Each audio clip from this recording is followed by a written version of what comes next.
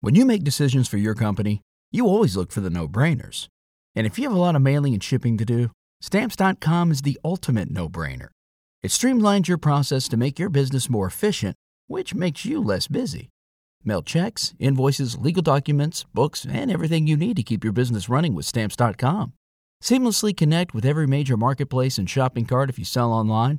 Schedule package pickups through the dashboard and automatically see your cheapest and fastest shipping options from different carriers, with rates up to 89% off USPS and UPS rates. And with the Stamps.com mobile app, you can take care of mailing and shipping wherever you are, even on the go. Make the same no-brainer decision as over 1 million other business decision makers with Stamps.com. Sign up at Stamps.com with code PROGRAM for a special offer that includes a 4-week trial, plus free postage and a free digital scale. No long-term commitments or contracts. That's Stamps.com, code PROGRAM. Because podcast boom.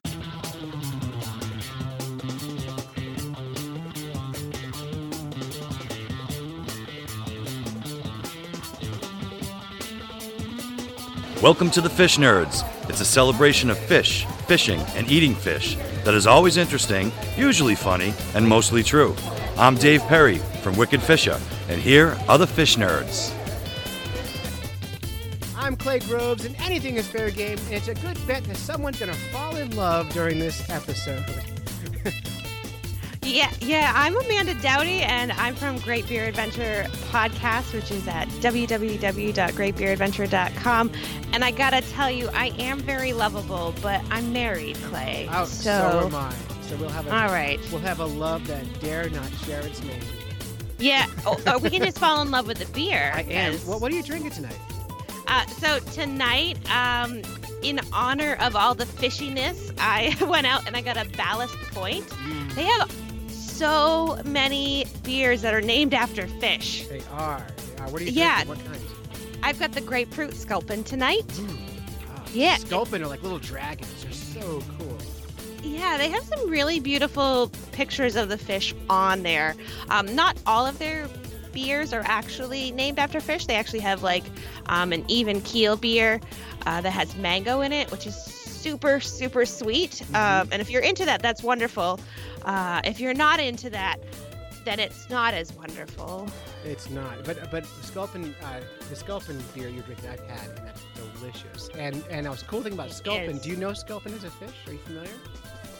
I'm not, other than the picture that's on the can. Right. And so they're great. You know, in freshwater, Sculpin don't have air bladders. And air bladders are what keeps the fish buoyant, keeps them up and down the water column. So in freshwater, Sculpin sit right on the very, very bottom.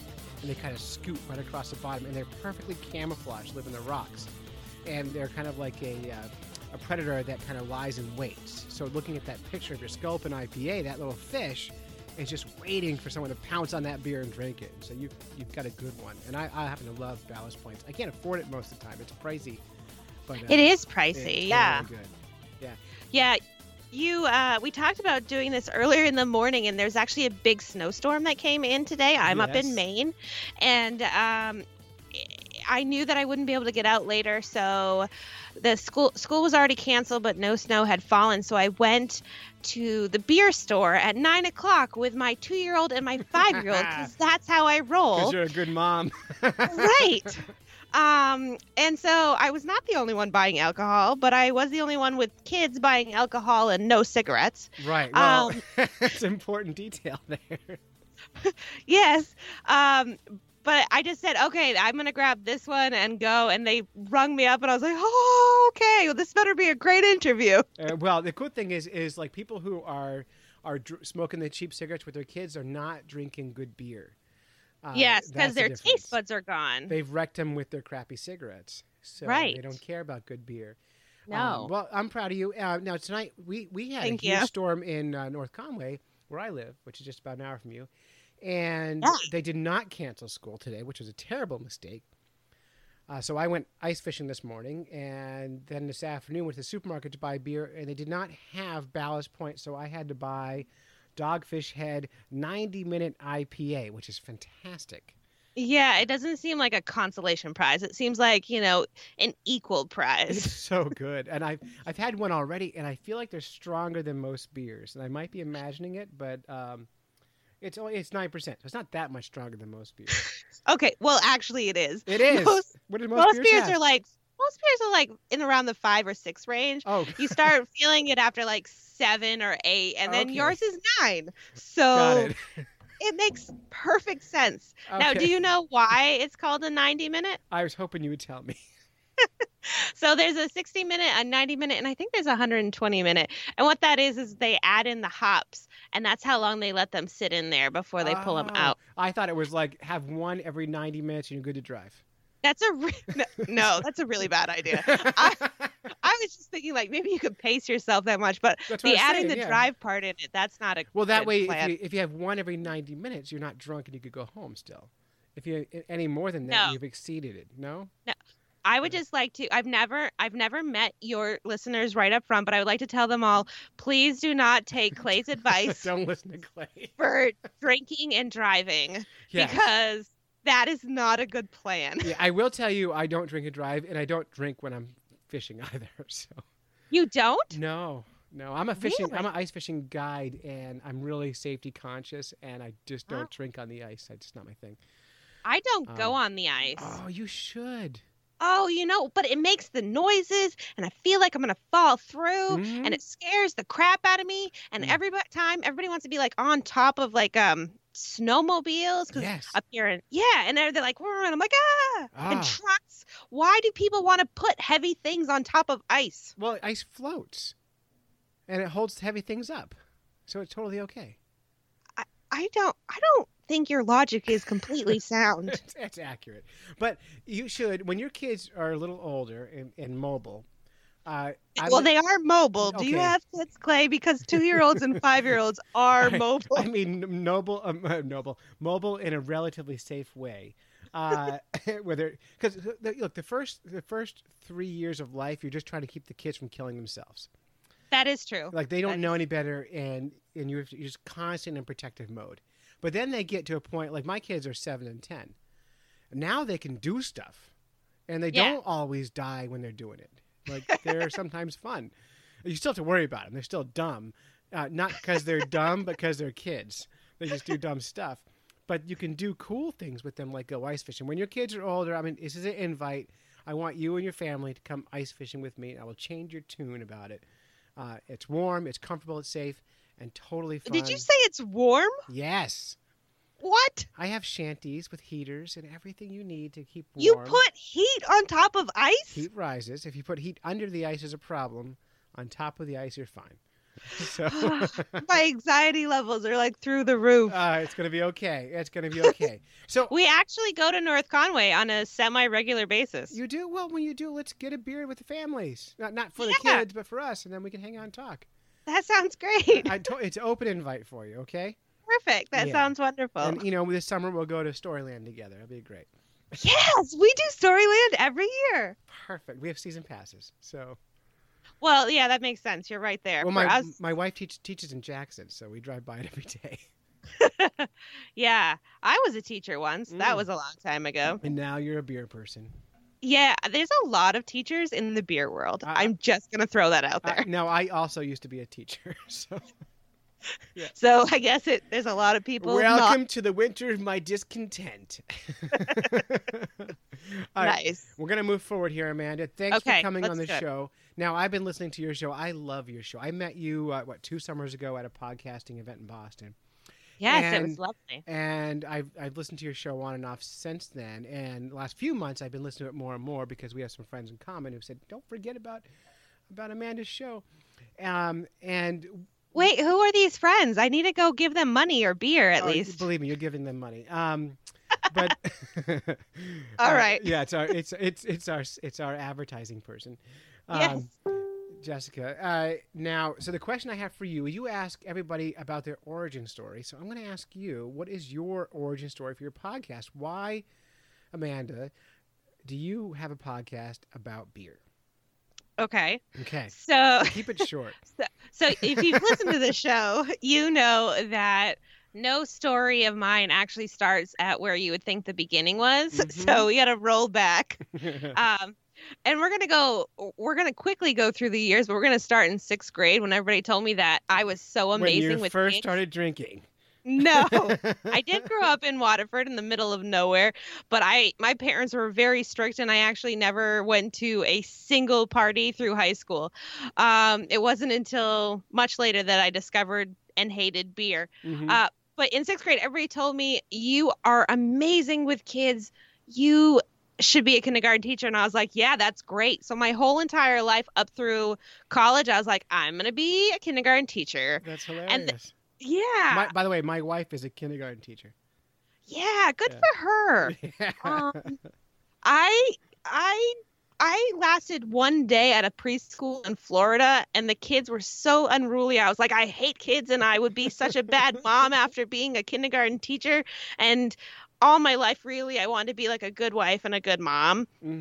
And so I knew that was not going to work out for my main goal in life. And so I said no, and then I became an accountant, and I actually don't like cubicles. So then I was like, what can I do? Oh, I like kids, but I don't really like kids except my own. They're pretty awesome, but everybody else is kind of Do you always not like mine. your own? I would say like 90%, maybe even like 95% of the time. Yeah. But yeah, I mean, they're pretty awesome. I was actually really sick when I was pregnant with them for a long time. Not like the whole like first trimester. No, that came and went and I was still really sick. So I'm pretty sure what I was doing is just funneling all my awesomeness into them. So you're vomiting your awesomeness into your kids. Yeah, it was just like I lost all of it. But I met my husband in 2004 and our very first date was actually to a TGI Fridays. And I didn't know it at the time, but it was a non-date because he had a roommate at the time. But he ordered a really tall Miller Lite and I ordered a really tall Miller Lite, and it took me 2 hours to drink it, but we had the most amazing conversation. In that conversation, did it turn out that the Miller Lite was not the good beer choice? Neither of us knew it at the time. But come during to that terms first, with it since then? yes, Yeah. come to terms with it. But during that first summer, the way we really bonded was we learned all about food and all about beer, and we had a goal of trying as many different kinds of beer as possible. But there's a problem with that. If you try a beer from Ballast Point in March, you can't necessarily remember in October which specific beer from Ballast Point you had. No, because they've got like 17 Sculpins. Right. You can be like, oh, we had the really spicy one. That one you'll probably be fine. But, oh, I had one that had some fruit in it. You're not going to know which one that is. Yeah, was it grapefruit or kiwi? I don't know. Exactly. So I was sitting at a bar and somebody geniusly, this is not the first time in my life that it's happened, but told me that I should do something. And I was like, yeah, that sounds like a great idea. But this time they were actually right.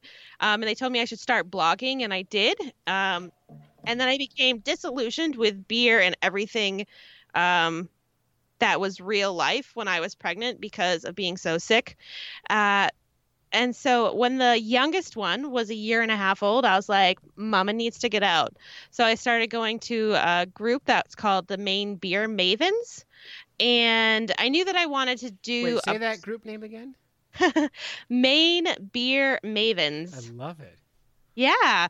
We've kind of gone a little defunct in the past year or so. People are getting pretty busy doing a bunch of different projects. And so we haven't met as many times as we would like to, but we're still a Facebook group, and every once in a while somebody will be like, hey, we're getting together, and everybody will show up. But during that time, I knew I was actually going to be leaving teaching. And even though it was my goal all along to be a really good mom, I found out that I'm a really bad stay-at-home mom. I'm a much better beer drinker than Mom. Yeah, as it turns out. So I knew that I wanted to do something that got me outside the house, and everybody tells you that the podcasts that are the most successful are the ones about things that you're passionate about. And so I went back to beer, and my husband and I going on these adventures together and writing this blog together, and now we have this really great dynamic to our relationship. I love talking to people. I'm one of those weird introvert extroverts. Yeah. So I will love going out and being part of the scene. And then when it's over, I need to like go into my den and hide. But I need to be out every once in a while. So this allows me to do that. And he actually is pretty much just an introvert. And he likes being at home. So I go out, I talk to people, I learn new things, and I get beer and I bring it home, and then we can have the adventure at home of trying the beer and talking about it together. Well, that's perfect. And your podcast is everywhere podcasts are found, or you can go to your website, thegreatbeeradventure.com, right? Not the Great Beer Adventure. Screw the just greatbeeradventure.com. It's not the only one. There's so many of them, but this is definitely. It should be the only one. Right, but I mean, everybody's on their own beer adventure, even if they haven't found that they love beer yet. They'll get there. They just haven't met the right beer yet. They'll catch up. And I've been listening to your show, and I'll tell you what I like about it. Yes, and I happen to like your voice, but thank you. What you do better than me is you allow people to talk, and and so like the way you like most recent episode, for example, I think you were in New Jersey or something, or New York, I forgot, but New York, and you ask the questions, and then you kind of take your voice out of it and let the brewers do all the talking and take us through that beer adventure, which I really like. And the editing is good, and it's a good quality show. And so everyone who's listening to Fish Nerds should check out that show as your second favorite podcast. And if it becomes your favorite podcast, we forgive you also, as long as you keep downloading our show. So. Yeah, it's not one or the other. No, you can be both. I mean, do you do only one podcast when you're listening to shows, Amanda, or do you listen to a bunch of shows? Oh no, I have a bunch of shows. Yeah, I cycle. Yeah, I find that if I am exercising, which happens in spurts, I go through a lot faster. Yep, me too. But if I'm not, then it's really cold, and I could go to the we have a great community center here that has a pool and a track inside, but that means I have to get up at like 5 o'clock in the morning, get in the van, because even though it's only a mile, it's still dark and cold, and I got to get over there, and the van's cold, and my bed is warm. So I do a lot better with exercising in the spring, summer, and fall. I understand. Well, cool. Well, hey, I'm glad to have you on the show, but we're not here to talk about any of that stuff. No, we're here to talk about love. Actually, this is our annual Valentine's Fish Nerds Love Special. Cue the sexy music. Pretend you heard music. Okay, I'll do that. All right, so we're going to talk about making love and how fish love each other and how much we love fish. Although I'm not convinced that love is the right word when talking about fish. A lot of people, there are people who believe that fish share the same emotions as humans. We're not going to get into that debate tonight. Okay. But for the course of this show, we will anthropomorphize fish, and we'll use the word love whenever we need to, because it's Valentine's Day, and fish are cute.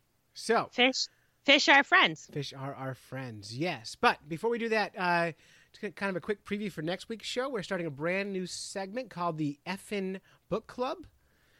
Hashtag Effin' Book Club. And we're going to be talking about saltfish. And to bring it into the sexy world that we're talking about tonight, saltfish in a lot of cultures is a dirty name for girl parts. Amanda, did you know that? I didn't. I saw that on your notes, and I was like, what am I getting myself into? I know. I read that in the book Cod, A Biography of Fish That Changed the World by Mark Kurlansky, which is the book we're talking about next week. But then I Googled it, and there are songs written about it. I'm going to play a piece right now.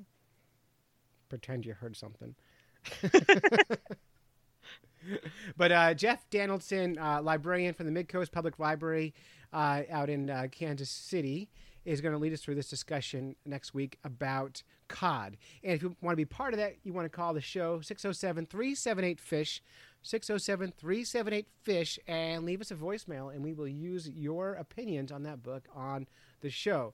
But in the meantime, you have to read it. It's Cod, A Biography of the Fish That Changed the World by Mark Kurlansky. And I've also reached out to his agent to try to get him on the show, and we'll see what happens. Don't hold your breath. Yeah, if you were a fish though, you'd be able to have gills and it'd be fine, right? It would be easy. Yeah, for sure. So anyway, segment 1, let's talk about fish love. Oh yeah. So you're a Disney fan, right? Yeah, big time Disney fan. All right, you're gonna love this. So let's talk about Finding Nemo. And we've on the Fish Nerds show, we've talked about this before, but you may not know this. So in Finding Nemo, Nemo's mom gets killed by like a barracuda or something, right? Yeah, it's a sad thing. You gotta make sure the kids aren't quite paying attention during that part, or there's nightmares about big fish. I probably should back up and say, if you have children, please don't let them listen to this podcast. We're about to ruin all of it. We're going to ruin your day. So let's talk a little bit about the biology and about what happens with clownfish. They're really cool fish, and a lot of fish actually are just like clownfish. So in the movie Finding Nemo, Nemo's mom dies, and Nemo's dad takes on the role as single parent and raises Nemo and protects him, right? Mm-hmm. Which is a nice story. Obviously, it's funny. We're like, oh, they got the science all wrong. But we're talking fish. We probably doesn't matter if the science is right or wrong. Right, but they got the water that looked really real. So you got to give them a little bit. Some really good animation. They got the science of animation right. But so what would really happen is, the nice thing about clownfish, the cool thing about clownfish, is they are what's called sex-changing fish. They can change their sexual identity as they age. So what would happen is Nemo's mom would die, and then Nemo's dad would be left there going, oh no, I'm a dad, I can't make babies. So his body would actually change into a female clownfish. And likely he would mate with Nemo later on. And then they'd have babies. Wait. Yeah. So that was all fine until you got to. Okay. So now I actually have heard this before. Yeah, it's true. Not the last part. We're gonna take this piece by piece just for a second. Take it apart here. Okay. So the whole clownfish thing, changing genders. Mm-hmm. I've heard this. I get that. I know that some different species do that. Actually, hop plants, if you stress out a hop plant, it will go from being a female to being both. What's a hot mitt plant? Hop plant. Hop. Oh, yeah. Talking about beer. I got you. Okay. Yeah, beer. Okay. So, and now, by the way, the male hop plants are the ones that produce the hops that we have in beer, right? No. No? No. Am I wrong? You were wrong. Damn it. I hate that. I know. If it wasn't for female hop plants, we wouldn't have beer, because the female hop plants don't have these little seeds in them, and the seeds actually gunk up the works when you're brewing. Okay. They'll all be female, and then if you stress one out, it'll become both. Well, how does one stress out a hop plant? I'm guessing that it's like, water and sunlight and It's not like with my kids, I stress them out by going, is your homework done yet? No, I can't do the math. Damn it, just work harder. Like, that stresses them out. And so with the hot plant, can you just say, are you done growing yet? Oh, come on, get in the game, kid. Yeah, you can try that and see how it works. I bet I've actually heard that plants, if you yell at them, they don't do so well. So that might work. That's why my plants all die. Yeah. That's my hobby, yelling at plants. So I'm used to this whole idea of things in nature changing to be what they are. Mm-hmm.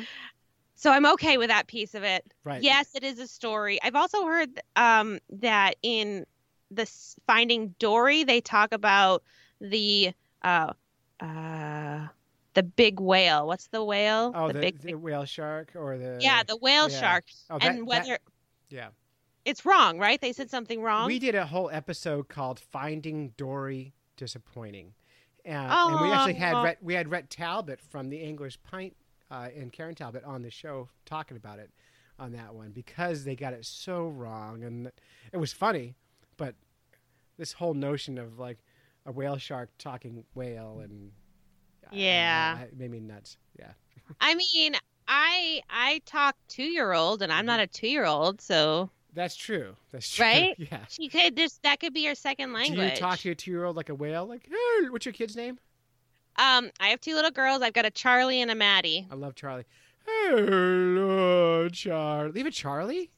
I do. I have a little girl, 2-year-old Charlie. Oh, it's so bizarre. When we had our second kid, my wife and I had decided if it was a boy, his name would be Charlie Danger Groves. Nice. Yeah. And if it was a girl, I wanted to keep it the same. Yeah. But she didn't go for it. It ended up being Samantha Grace. Not nearly as cool. That would have been cool. Yeah. We with the first baby before she became, before we knew if she was a girl or a boy, we called her Bean. Mm-hmm. I don't know. It was just something about a lima bean, so we just called her. It's what babies look like when they're right, babies. exactly. Yeah. And so she was Bean, and then she became Maddie as soon as we found out she was a girl. Mm-hmm. But with Charlie, as soon as we knew we were pregnant, she was Charlie because she was either going to be Charlotte or Charles, depending on if she was a boy or a girl. So she's always been Charlie. Charlie's a good name for a girl. That's totally good. So I forgot we were talking Anyways, about. yes, I do talk whale basically to Charlie because she'll like melt into a puddle. And I'm I told you earlier, I'm not a great stay-at-home mom. I will just be like, I will copy the melting into a puddle and I will just bring it back to her because if I'm going to deal with that crap, she's going to deal with it back. Damn it. Good. Well, good on you. Thanks. So I'm good with the whole male to female thing, but I've never really thought through what that actually means. Mm-hmm. And that is horrible that they're actually like recreating with their own. It doesn't are their DNA not as advanced enough that it'll kill the breed? No, see, now in the movie scenario, he would have mated with his own son, or she would have mated with her son. In reality, there's a lot more clownfish around, right? Oh, because he was the only one there. They would live in a group with a breeding pair of males and a female, right? If the female dies, the largest male becomes female, and all the other males mate with that one. And so in theory, I guess even in real life, Nemo would still mate with his dad, but a lot of other guys would also. That does not make it better. No, now that I say it out loud, in my head, it was perfect. Yes, that's always a problem, though. But my question goes back to like, if we take this to the person level, which is gonna make me want to shoot myself in the foot, but if we do, like the DNA all mixing together, if you're having like the same, like all the family, well, let's talk about it degrades. Yeah, is that not happening? It totally happens, but we're not talking about one male and one female mating together. We're talking about a female dumping thousands and thousands of eggs and lots of males dumping their sperm on top of them. So can you just kind of like tell which ones are like from her own kid? You're like, oh, that one has a special fin, like the lucky fin, like Nemo. See, there it was. Oh, it's all perfect now. Yeah. I'm never going to be able to watch that show the same again. Hey, Nemo's a little inbred, Charlie. Sorry. That's why Nemo don't swim so good, because he's inbred. Yes. This is why Nemo drinks shitty beer and and smokes cigarettes with his kids. That's it. So I'm sorry, but we're gonna have to end this. My life has just been ruined. Show's over, folks. Thank you. Well, let's move on from Nemo and talk about sneaker males. Okay. This is very common in the fish world. And when you were a kid, did you go fishing at all? I actually did. Yeah, my dad would take us, but it was always so mosquito-y no matter where we went. Mm-hmm. And did you go fishing for like little sunfish and things? Mainly trout. Oh, really? Oh, you had a better dad than me. He'd make us throw back everything that wasn't a trout. Really? It's funny because the trout are the worst to eat and everything else is delicious. Really? Yeah. My dad led me wrong. These old school Mainers, they just love eating trout and they're so wrong. because the bluegills that you're catching while you're eating trout are much tastier and more fun to catch. Yeah, I never really liked eating fish growing up. Yeah, well, it's because you had to kill them. Well, yeah. We also had a cow too that we ended up eating, and that was tough. But my daughters and I still tasted good. Right, my daughters and I we raised our own turkeys this year, and so they're dealing with that right now. So they're on the fence. I'm like, "Do you want to get more turkeys?" Like, well, but to kill them, like, yeah. I'm like, oh, maybe I don't want turkeys this year. So let's. Yeah, we only got one cow. We're going to talk about sneaker males. Do you remember the TV show Bosom Buddies? So I don't know how old you think I am. I don't know how old you are, but have you heard of the show Bosom Buddies? I have heard of it. Okay, so it was Tom Hanks back in the 80s, before he was famous. Was in a TV show. Before I was old enough to realize who Tom Hanks was. That's right. Before he was Woody. It was a TV show about, basically it was these two guys in New York who couldn't afford a hotel apartment, and there was an all-women apartment building they could move into, but they had to be females. So they dressed up as ladies and moved in the hotel, and they kept trying to date the ladies in there. Now, that story... I feel like I remembered it. It was a movie, not a show, though, right? No, it was a TV show. It was a sitcom. Totally good, still funny, kind of. Very, very sexist in every way, but it's back in the 80s. But that sexism was fine back then. We were all cool with that. Yeah, I'm okay with it sometimes if it's funny. But because I'm older. But I'm not older where I on the level of some people, but I'm older.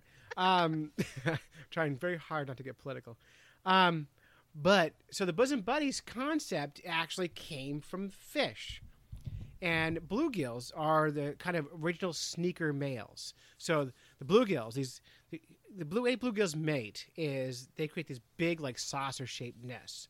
And a big bull of a bluegill kind of hangs out on those nests and guards them and invites his harem of females in to mate with, and they drop their eggs and he sperms all over them, and they swim off and he guards the nest.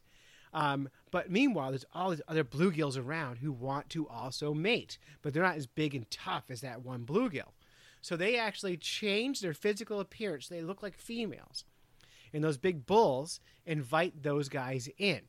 And those guys come in, and they hang out, and they look cool, and they act all like, hey, man, I love your fins.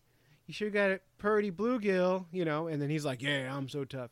And these move in. And then meanwhile, they're now in, and all these beautiful female bluegills are hanging out. And they're dropping their eggs. And these sneaker males are now in. And they just drop their sperm on those eggs and take off. So they sneak in, drop the sperm, and run away. And they disguise themselves as female bluegills to get in. I mean, that's cool. I don't know if cool is the right word. Yeah. I gotta first start by saying that the whole reproduction system that these fish have going on is really gross. Oh, it's just like dropping eggs and sperm everywhere is just like really. Have you ever? Your kids are little. Yes. You haven't had to explain sex to them yet. When you explain sex to anyone, I don't care what species is, it's gross. Like, the explanation of sex is always gross. I feel like at least it's a little bit more contained in the human human species. It's the internal. Fish That's are just true. like fish are all like just like let's put it everywhere. Let's just make our sperm all over all the things. They're like money shot. Yeah. I feel like that starts getting into the porn realm. You don't ever actually have to like discuss porn with kids. You don't. You got to explain it. You got to get there. But it's all about, like, when you love someone, it's not like money shot all over the place. Right. So it's like when mommy and daddy love each other very much, mom dumps 10,000 eggs into a pile, and then 10 guys sperm all over them. That is disgusting. That is, like, the worst porn ever. We're the best, depending if you're on your into point of that, view. Yeah, I'm supportive of all lifestyles.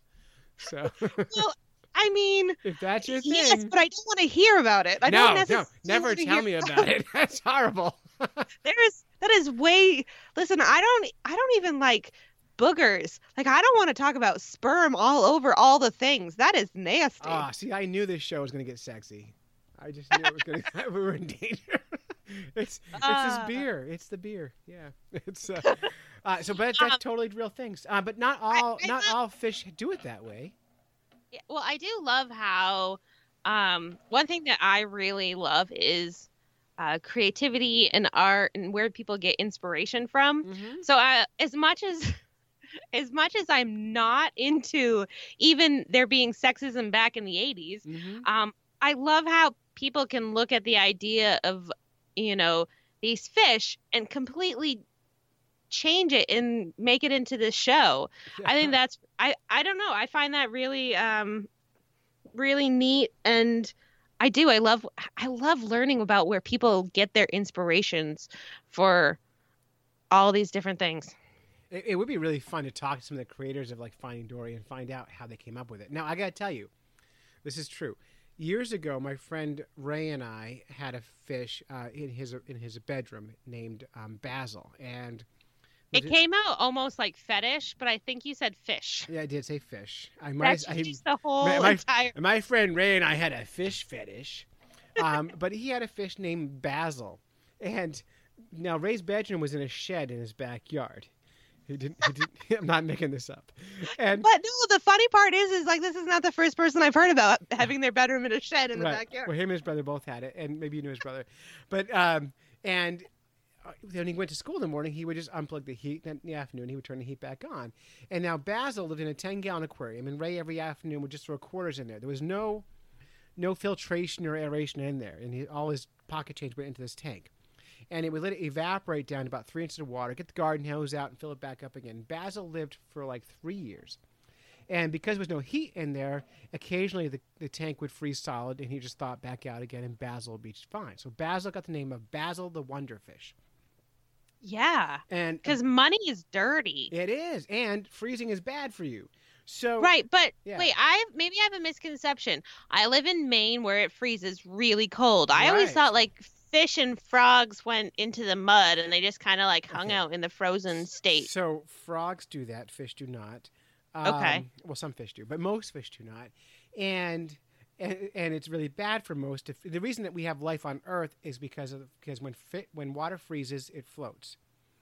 And it doesn't freeze to the bottom. If all your lakes froze to the bottom, we'd have no life on the planet. We'd all be dead. It's an important detail. Now, so Basil the Wonder Fish is a great fish. So before Finding Nemo existed as a movie, I wrote a children's book. My wife and I worked on it together when we first met, called Basil the Wonder Fish, about a fish with a very short memory, very much like Dory. And short-term memory loss. Yes, and a lot of the jokes in the movie were very familiar to me, but we never published it or did anything with it. But it was like, I'm like, someone had my brain. Like, they didn't steal my idea. They just happened to come up with the idea independently and do something with it. And I'm like, God, if I just did something useful. Yeah, there's actually a book and a theory around this that, really? what is it called? It's like the magic. Oh, I can't remember. But the whole idea is that there are these ideas and thoughts and inspiration floating around us. Mm-hmm. And they come into you. And if they think that you're a vessel that can handle it, they'll come to you and they'll be there and they'll be part of your life. And if you don't do anything with it, these ideas, they leave you and they go to find somebody else that'll let them be. Yeah, I mean, but I wrote a book, but never published it. And then the stupid movie came out, and I was right, but you never published it, so you didn't really move it past. I've got a book too that I wrote. It's actually called Sir Rexiford and Capitan Kitty Pants. It's amazing. Sounds perfect. It is. It's so good. But I don't know how to get it published. I don't know what to do with it. I just have it. So my hope is that seeing it's based off my pets, but although yours was somebody else's pet, dang it, it's going to escape me and somebody else is going to write it. If they're going to write it, it'll be a different name, but it'll be your story. Exactly. Yeah. No, I didn't write about a clownfish having sex with his dad or anything like that. I wasn't going crazy like the real movie. I was just right, but it's that same idea. It's like, so they had short-term memory loss, and I can only ever think about it as memory loss because sand is squishy. Right. But short-term memory loss, and that's not like a common thing. Mm-hmm. So this just makes me really feel like, it's this thing that comes, it's this magic, the magic of the universe. And it feels like, how you parking lot some ideas sometimes because they're just not quite right for you. Yep. What's the point? They're just know. going to go find somebody else, and then you're going to be like, I had that idea once, and you've lost it. Isn't that part of why we make a podcast? Because now we have ideas, and we can put them out in the world and before we lose them. Like, there it is. Boom. It's faster than writing, and it just gets out there. So see, I'm gonna put this idea out there because I just want it to happen. Okay. And so if somebody steals it, that's awesome, as long as they steal it and they put it in Maine, because I need it. But I think that there needs to be some kind of, so you know how they have like laundromats and tanning places? Yes. Like, that's a stupid mix. Like, I'm not like, I want to go like wash my clothes and burn my skin at the same time. Well, those things are, right? I mean, those are stupid.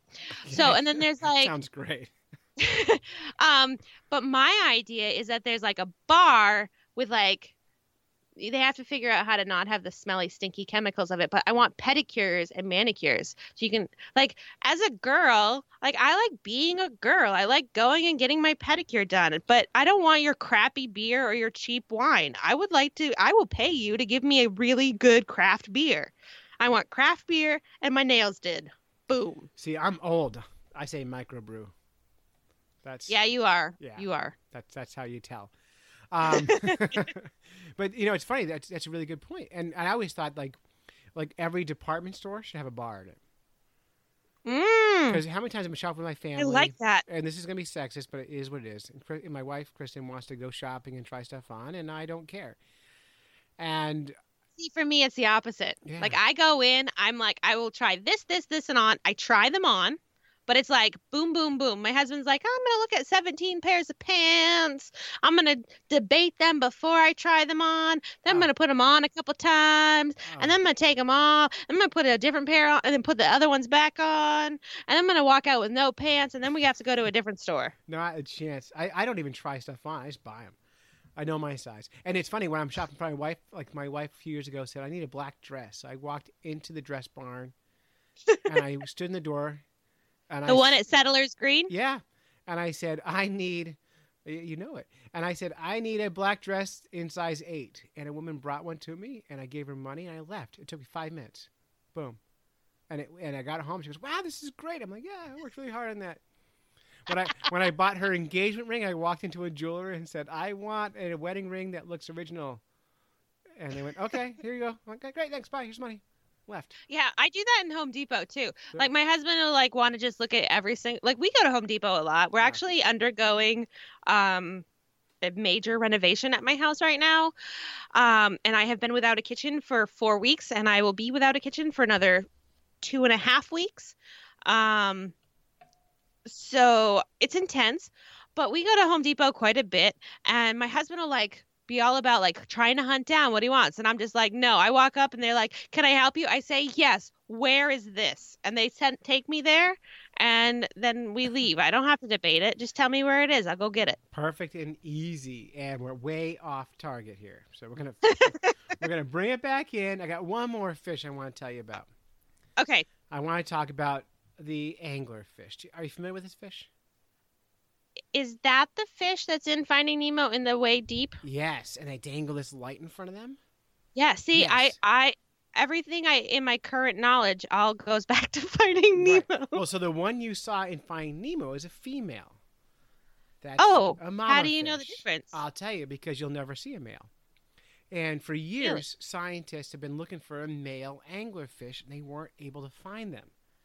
And it turns out that these anglerfish, there has to be a male, because they wouldn't be able to reproduce sexually without a male counterpart. Now, unless they were asexual. But that's not sexual reproduction, right? So, well, again, that's changing sex. So some fish can like store their sperm, change sex, and become females and have sex with themselves and make babies, but still you're not having that genetic mixing.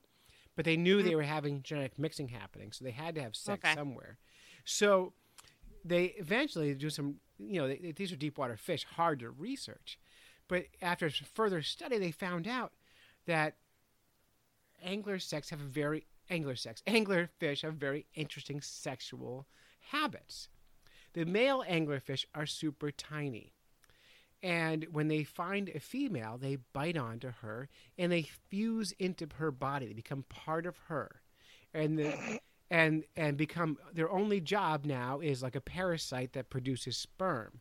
And they become like a gonad of the female anglerfish. And one female anglerfish can have like multiple males fused to her, just producing sperm and living off of her like a parasite.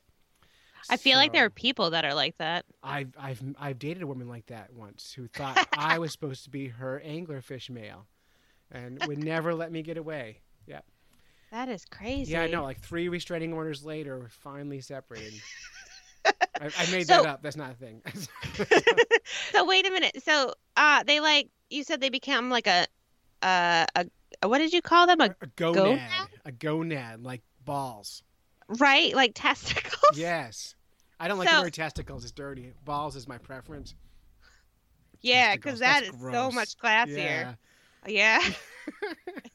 Gonads is really like the classiest. I know, right? Okay, so wait a second. So do they have like their little skeleton bodies still inside them? Yeah, they do. So they're like just fused in there. How come the scientists have never found it before? Well, they have now. That's how I know this story. But for years they didn't even think to look for it. And they were just like, oh, look at this like dangly set of testicles on this female fish. It looked like a little bump, and the fish are so gross and gooey and bumpy anyway. And it took a long time before they realized, wait a minute, we have males. They're just attached to this big gross female. They just thought it was part of her anatomy initially. And didn't realize it was a separate animal. There's like a tiny, like, you would have thought there would have been like some kind of x-ray thing where they're like, oh, look, it's like a regular size skeleton. And oh, there's a tiny little skeleton. Nah, that's just a little wart. Well, I mean, look, this was in the 1920s they figured it out. So before, I mean, it's been known for a long time. It wasn't like happened this year. Right. It was in 1924 they worked it all out. So okay, that makes more sense. I'm not reading the whole story. If you go to fishnerds.com on the show notes this week, we will have the entire story up there. And I posted it with a link back to the original, which was at mentalfloss.com. But I'm not going to. That makes a whole lot more sense. I was summarizing it, so I would have to read to everybody. So. But that feels like an important piece of information. Like, well, the year it was matters. just discovered last year versus way back in the 1920s. Well, they are still every year they still are figuring this stuff out. Yeah. Well, that's why I was like shocked that this was something that they just figured out, but it makes a little bit more sense. Yeah. Now male sharks have 2 sex organs, and they have internal sex like people. But with themselves. And no, they have pups. The female has pups, like live young. Okay. Yeah. Right. So, which reminds me of, do you know why male sharks are so angry? No. You'd be angry too if you had 2 penises and no arms. That's true. Boom. Yeah. They're not really penises. That's funny. All right. Yeah. So the only good I see about having a penis is that I could pee standing up, and I don't know if I could do that with no arms if I'm just learning how to do it. So no, it's terrible. It's one more thing. Yeah, it's just like I don't think it would work out for me. Yeah, I like you the way you are. Thanks, me too. Yeah, which brings us to our next segment of the show called Guides Corner with Michael Frank. Michael Frank is a guide in South Carolina. His website is franksflyarts.com.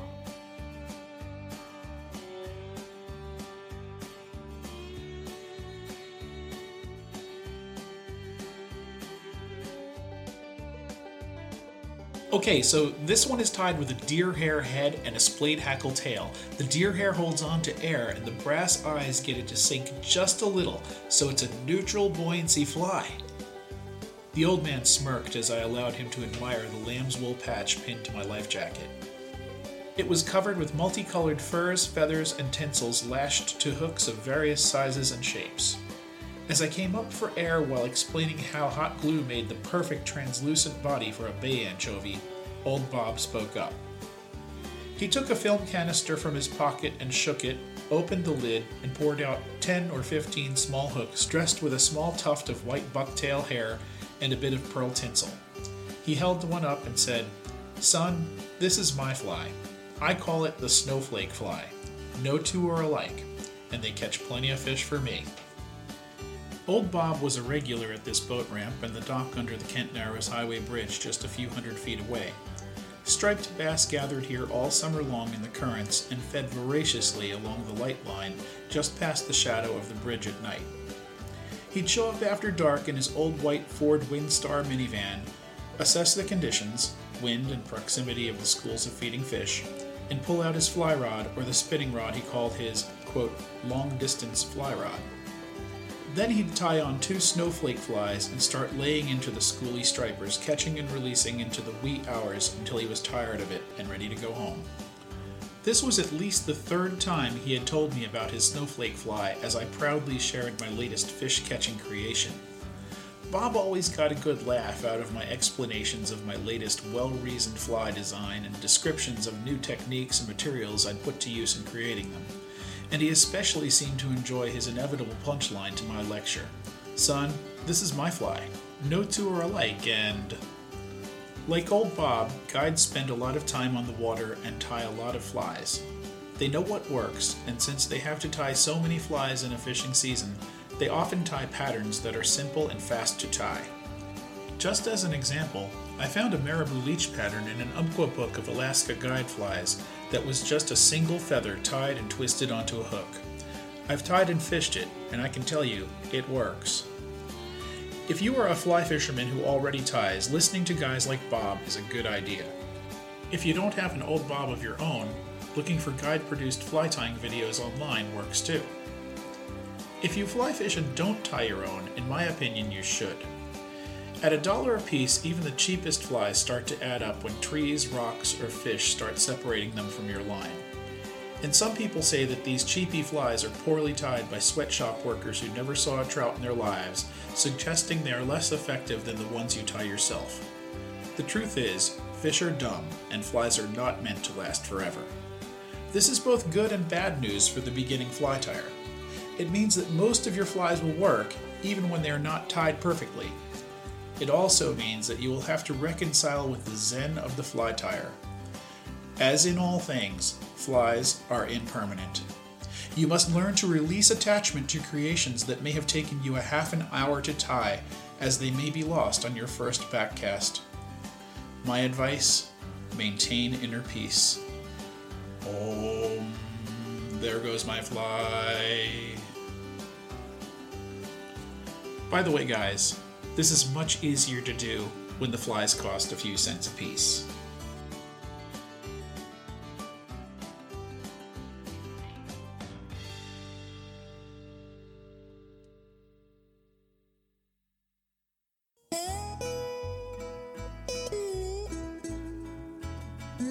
All right. Hey, did you know the Fish Nerds are part of the Outdoor Podcast channel?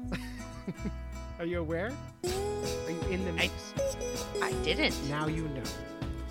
The Outdoor Podcast channel is all your outdoor shows on one feed, which means if you subscribe on iTunes to the Outdoor Podcast channel, you get the Fish Nerds and hunting shows and travel shows and camping shows and everything else you ever wanted from the outdoors. A new show every single day at outdoorpodcastchannel.com. And the reason I'm promoting that is I am 1/7 owner of it. So there's that. I've got a good moose story. Oh, please keep it short. I will keep it as short as I can. So, growing up, there was a lot of time when, without hunting, we actually would not have had any food in our freezer. Yeah, you're from backwoods Maine, right? I wouldn't say backwoods. I'm seriously. Born with no teeth kind of Maine? Well, everybody's born with no teeth. Show off.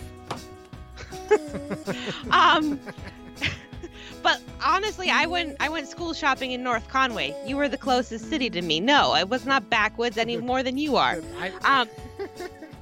You might be a little backwoods. I might be. You might be right. But anyways, you told me to keep this short. Stop interrupting. Mm-hmm. Okay, so we would go hunting, and it wasn't necessarily technically the most legal way of hunting because you're not actually supposed to like drive deer. I guess it's unfair to the deer and really unsafe because you're like, people are pushing deer towards you and they're carrying a gun and you have a gun. So really you're shooting at each other. Right. Right. So anyways, my mom, I was probably about like 10, and my mom and I were sitting waiting for my dad and my brother. My brother is 3 years younger than me, so he's probably about 7. We might have been a little bit younger than that, actually. I didn't like hunting because I don't like killing Bambi, so I was coloring in the dirt, and we hear these noises coming through the woods. And I'm like, oh, thank goodness we get to go to the truck. I'm so sick of being here. And I look up, and I'm probably about like 15 feet away from my mom. And about 15 feet on the other direction was a mama moose. Oh. And yeah, but with her, she didn't only have one baby. She had 2 babies. And they were in this little train, and she spotted us.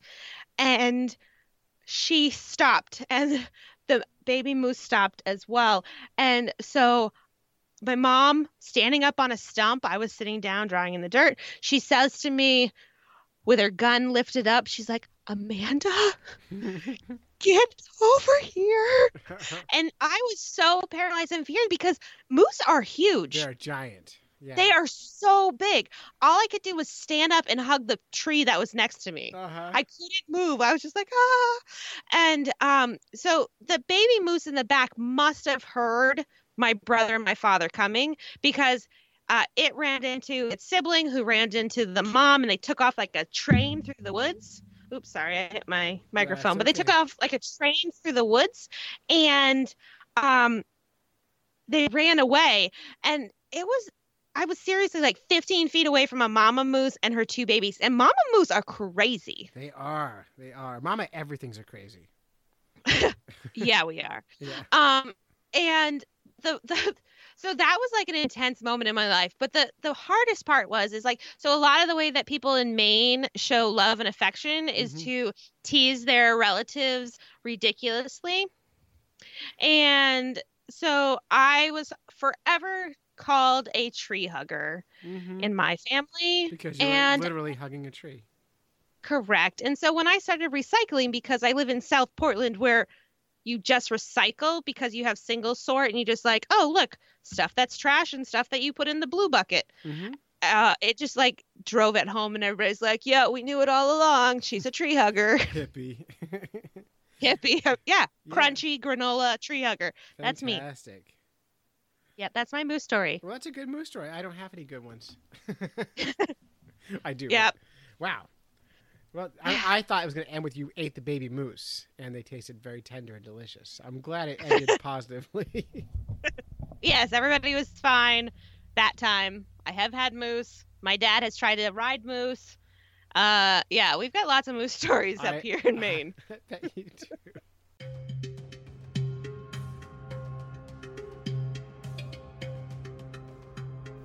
All right, let's do some fish in the news. I happen to love fish in the news. It's my favorite segment on the show. And because we're talking about love and sex, we're going to talk about cod. And this actually ties in good to next week's show where we're discussing the history of cod. But cod may have local accents, scientists suggest. This is from CNN.com. Did you know this about cod, that they have accents just like people do? No, my little one, well, not my little one, they're both little to me, but the 5-year-old actually used to say that fish would say balub, balub, and she would try to say it to all of them. So now I'm just picturing like European fish being like with a little British accent. Balub, balub, pass me my tea. Well, I mean, if you ever meet anybody who like from other countries and you like think, okay, dogs, cows go moo. And you meet someone from Europe and they go, cows go meow. And they have a different sound. Look, I'm not making this up. These people are like this. But cod are the same. So fish romance may be doomed, at least for certain species that migrate away from their traditional spawning grounds, say scientists. Codfish use sounds that are similar to a love song to attract a mate, explained British researcher at a science showcase run by the National Environmental Research Council. But as cod in the UK increasingly move north to find cooler water, scientists are concerned about local accents and noise pollution that may hamper future breeding. Now, unlike people, like I know that American women hear a British accent and they're more likely to spawn. But apparently, True. Yeah, if long hair and a British accent is game over. No. But apparently, cod are different. Yeah, no, not long hair. But No long hair. But the accent for sure, right? So, male cod vibrate their swim bladders to produce a pattern of sounds incorporating thumps, growls, and a variety of frequencies that stimulate females to release their eggs.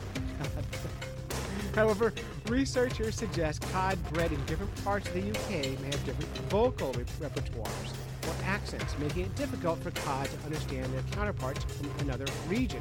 So you might have someone from England, like in London, with that normal kind of straight London accent, and then like a Liverpool accent.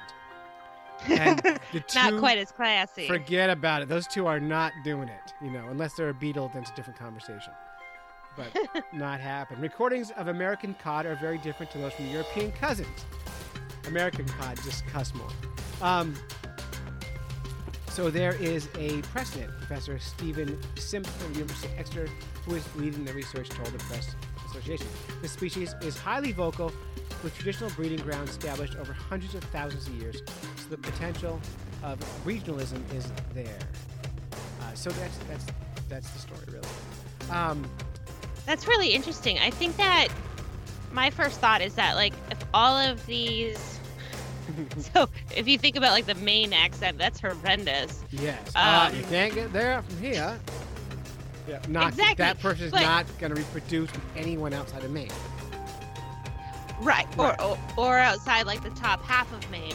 Right, which is sorry. why there's only, like, 7 people that live up there. By the way, we have a lot of listeners up there. Hi, guys.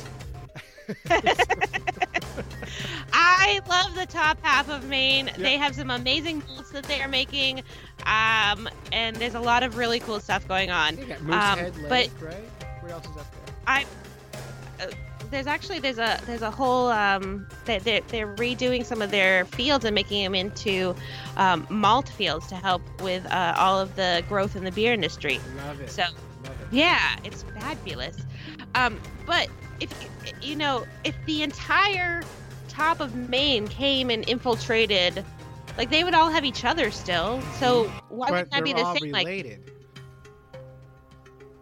Right. We aren't supposed to. But fish don't care, Fish don't care. Yeah. right? Right. So what? Didn't we learn that earlier? Yeah. Well, so imagine this, right? What's happening is the cod are all trying to find that perfect reproduction temperature of water, which is like, I think it's like 47 degrees. It's like that perfect. It might be 37. It's like that perfect temperature. And so as the ocean temperature is warm, cod are moving more and more north to find that perfect temperature. And so when they're doing that, they're coming There's up. already cod living there. There's already cod there. And those cod there have fabulous accents. And the cod from the south say, like, hey, y'all. And they're like, oh, yeah. Oh, cripes. the yokels have arrived. And those yokels come in. But can't the yokels be with the yokels? They're just, like, in different waters. So it's like, Oh, I like the way you're these- thinking. right? So if enough of them come up, who cares? Like, why is that happening? So who cares if the northern stock wants to mate with them or not? The southern ones are there anyway. There's enough of them where they don't care. So Right. that's good. So they just bring all their friends with them. Hey, y'all, let's go up north and mate. Okay. Yeah. And the guys up The only north are problem like, is if, oh, like- those guys. Yeah, they're like, oh, they're just moving in, unfortunately, Yep. taking over our stuff. But There they're goes all the there, and they neighborhood. Yeah. exactly. It's just they just keep segregation. It's like you can use this water fountain and not this one. Like Boy. fish do that, right? You know, it's interesting that you say that. It makes you feel like less of a terrible human when you hear about humans doing that kind of thing. So you wonder how many other animals. It make you feel like less of a horrible human if you like that, because it's a horrible human thing to do. It is. We have evolved past being fish. We can choose not to be a fish. So now, anytime anyone is racist, homophobic, or whatever, you can say, "Stop being a fish." Exactly. You could like. I feel like that should be a new hashtag. Like, we've evolved past fish. There's a problem because the back of my shirt I'm wearing right now says "I am fish." Oh no! Yeah. That says a lot about you. I know. Maybe you should rethink of that after today's lesson. Oh, I feel like there are so many things that you do not want to be a fish. I know. Like, I'm like, oh, no, fish, and especially the male fish seem to lose all the time. So, yeah. That's not good. I think the only thing worse than being the male fish that you've talked about is being a male praying mantis, because they get their head bitten off after sex. I know. It's funny, but it does illustrate what men will do to get laid. And I don't think human males are any different. I think we're all dumb, and we can't help it. It's just nature does that to us. So the advantage of being a woman is you're not inherently stupid. And I actually have a beer theory about that. Oh, let's hear it. God. Okay. So you know how so many women say that they don't like beer? Yes. Like it's not actually true. There's actually a lot of women out there that really do like beer, but it seems like that is a thing that people think. Right, I've heard that. Right. It's not necessarily true. There's a lot of women in the beer world. But let's go with the assumption that what everybody says is correct. Okay. And that there are a lot less women that like beer. Right. Well, I think the reason for that is that women will do something and be like, well, that was the stupidest thing I've ever done, and not do it again. Right. Oh. Right? And so if men you will say, hey, hold my beer, and do it again. Exactly. Yeah, I think you're so like if a woman tries a really crappy beer, she's going to be like, been there, done that, no thank you. Mm-hmm. And so unfortunately, we also sometimes can be like a little bit, judgy. So if a beer comes at us with the label of beer on it, we're like, no. But, there's so many other... No.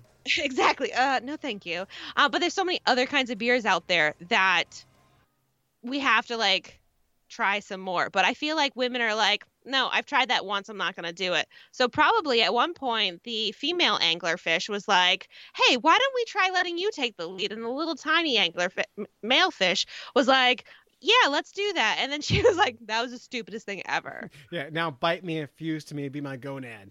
Exactly. She's like, listen, I'm just going to take care of you, wee little one, because obviously you can't run the boat. Yep. And you get laid at my will. Exactly. As I want should to. Be. Yeah, exactly. Anyway, so that's a good theory. I like it. So that's really great. I'm glad you're on this show. We have one more story to do. Okay. And we have to do this story because I've been all over Facebook this week. I've been getting this story, and I have to talk about this because it's been really making me insane. So I'm tired of people sharing it on my Facebook wall. But the story is from Nat Geo. It's one fish frozen while eating another, a rare discovery. Two brothers set out to videotape their rare find from an ice fishing trip, which has gone viral. And I'm not even going to read you the whole story, but these two guys found a pike eating a bass frozen halfway through the ice with the tail of the fish coming through the top of the ice hole. And I the whole thing makes me insane because it didn't happen. Photoshop? No. I mean, they really did find have a fish inside the mouth of another fish. Like pike often will die eating fish bigger than they are. That's normal. Mm-hmm. That's common. Okay. The way it froze with this. So the theory is someone caught a bass, dumped it down an ice fishing hole, and a pike shot up through the hole, bit the bass, choked, and everything froze solid into the hole with the bass sticking out of the water. And they cut it out with a chainsaw and took pictures and went viral. I'm saying it never happened. I'm saying that someone took a bass and a pike and stuffed it in a fish hole, let it freeze solid, and then made a viral video about it. It didn't happen. A pike is not coming up through an ice fishing hole to eat a bass. It's just not happening. It didn't happen. It's not a thing. And I call bullshit on the whole thing. So that's it. Just wanted to say that out loud, that it's a cool picture and it's total garbage and didn't happen. So how do you like that? I don't know. The skeptical me is like, maybe it didn't, but maybe it did. Maybe this pike was deranged and somebody had caught it at one point and accidentally squished his little pike brain and it didn't really know what it was doing, and maybe it was jumping up there. Yeah, and I really think that the word ice hole is a great swear. It's the greatest. Well, that swear goes back to the movie Johnny Dangerously. Have you seen that movie? No. Oh, it's old from the 80s, one of my favorite movies. But one of the bad guys in there can't figure out how to cuss. So he goes like, he says things like, Fargan ice hole. That's his big cuss word in the movie. Fargan ice hole. There's a show on one of the channels right now called like The Good Place, and they can't swear there. So she says shirt and fork a lot. Oh, I love it. She's like, what the fork? Why can't I forking swear? I love it. Oh. And I feel like ice hole is like next season's swear word. I gotta tweet those guys. Listen, guys, I got you a new one. Ice hole. I love it. They probably already know it, and the writers are old like me, and so they've seen the movie Johnny Dangerous. They don't want to steal from it. Perhaps. But it's been long enough. Or maybe it's like a thing where you know it and not everybody does. So you have to Google. I'll share a link on your wall. But Google Perfect. Thank you. So actually, we're out of time. I'm going to wrap this whole show up. And, can I ask you one question? Sure, please. So we started out with you asking me my origin story, but every time that I'm not going to ask you your origin story because origin stories are long. Well, because my mom and dad loved each other very much. And there was a money shot. A big pile of eggs, whole bunch of sperm. It was horrible and gross. Secretly, I am a fish. I just really evolved quickly. That's right. No. My question, the one that I always wrap the show up with is, of course, what is your first beer memory? Oh. When I was like 7 or 8 years old, my dad was These are the best ones. My dad was an alcoholic.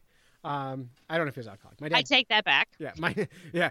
So we had a tool shed in our backyard. No, I'm just kidding. So when I was a kid, and there was a fish in it. There's always fish. My dad drank beer a lot. And I remember on my back porch once in a while, my dad would go, "Hey Clay, you want a beer?" And I'd be like, "Yeah." And he'd pour beer into a mug, and I would take a sip, and I'd pretend to be drunk for hours. But but my real beer, the reason when I first started liking good beer was when I was 18. I was in New Jersey, and you can't drink at 18. And I learned that if you tried to pretend to be 21 and bought crappy beer, you would be more likely to get carded than when you bought good beer. So nice. I was able to go to the store, and if I was buying like a really good microbrew, which was in the 90s, we called craft beers, microbrews, back when you were a baby.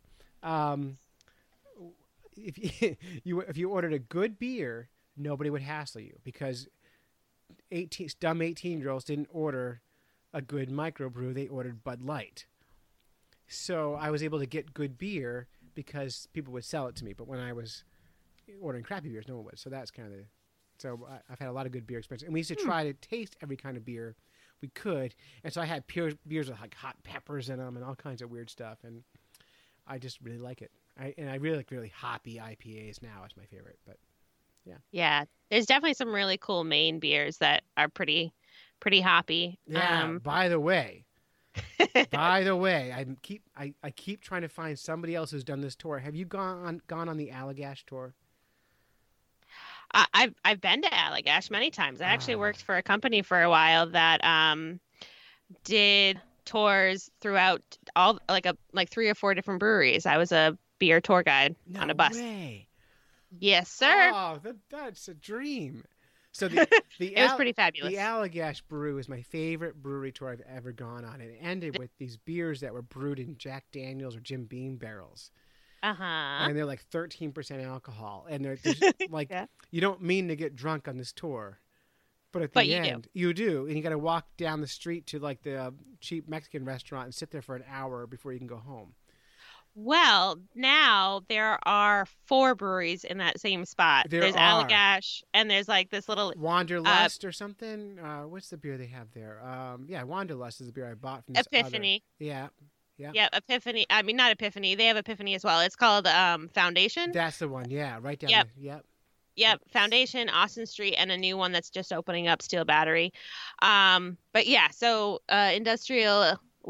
We're pretty punny here up in Portland. We have Industry Ale Way, and we have Yeast Bayside. Those are 2 big beer places. The Yeast one sounds just terrible. That's just a bad choice. Yeah, I don't know. It's a really good place to be. There's like distilled things, distilled liquids. There are meads, kombucha, and beer, all in like a walking distance. Now, a lot of people who aren't from New England don't understand that Portland, Maine is like the hipster of the Northeast town. It's a great place to be.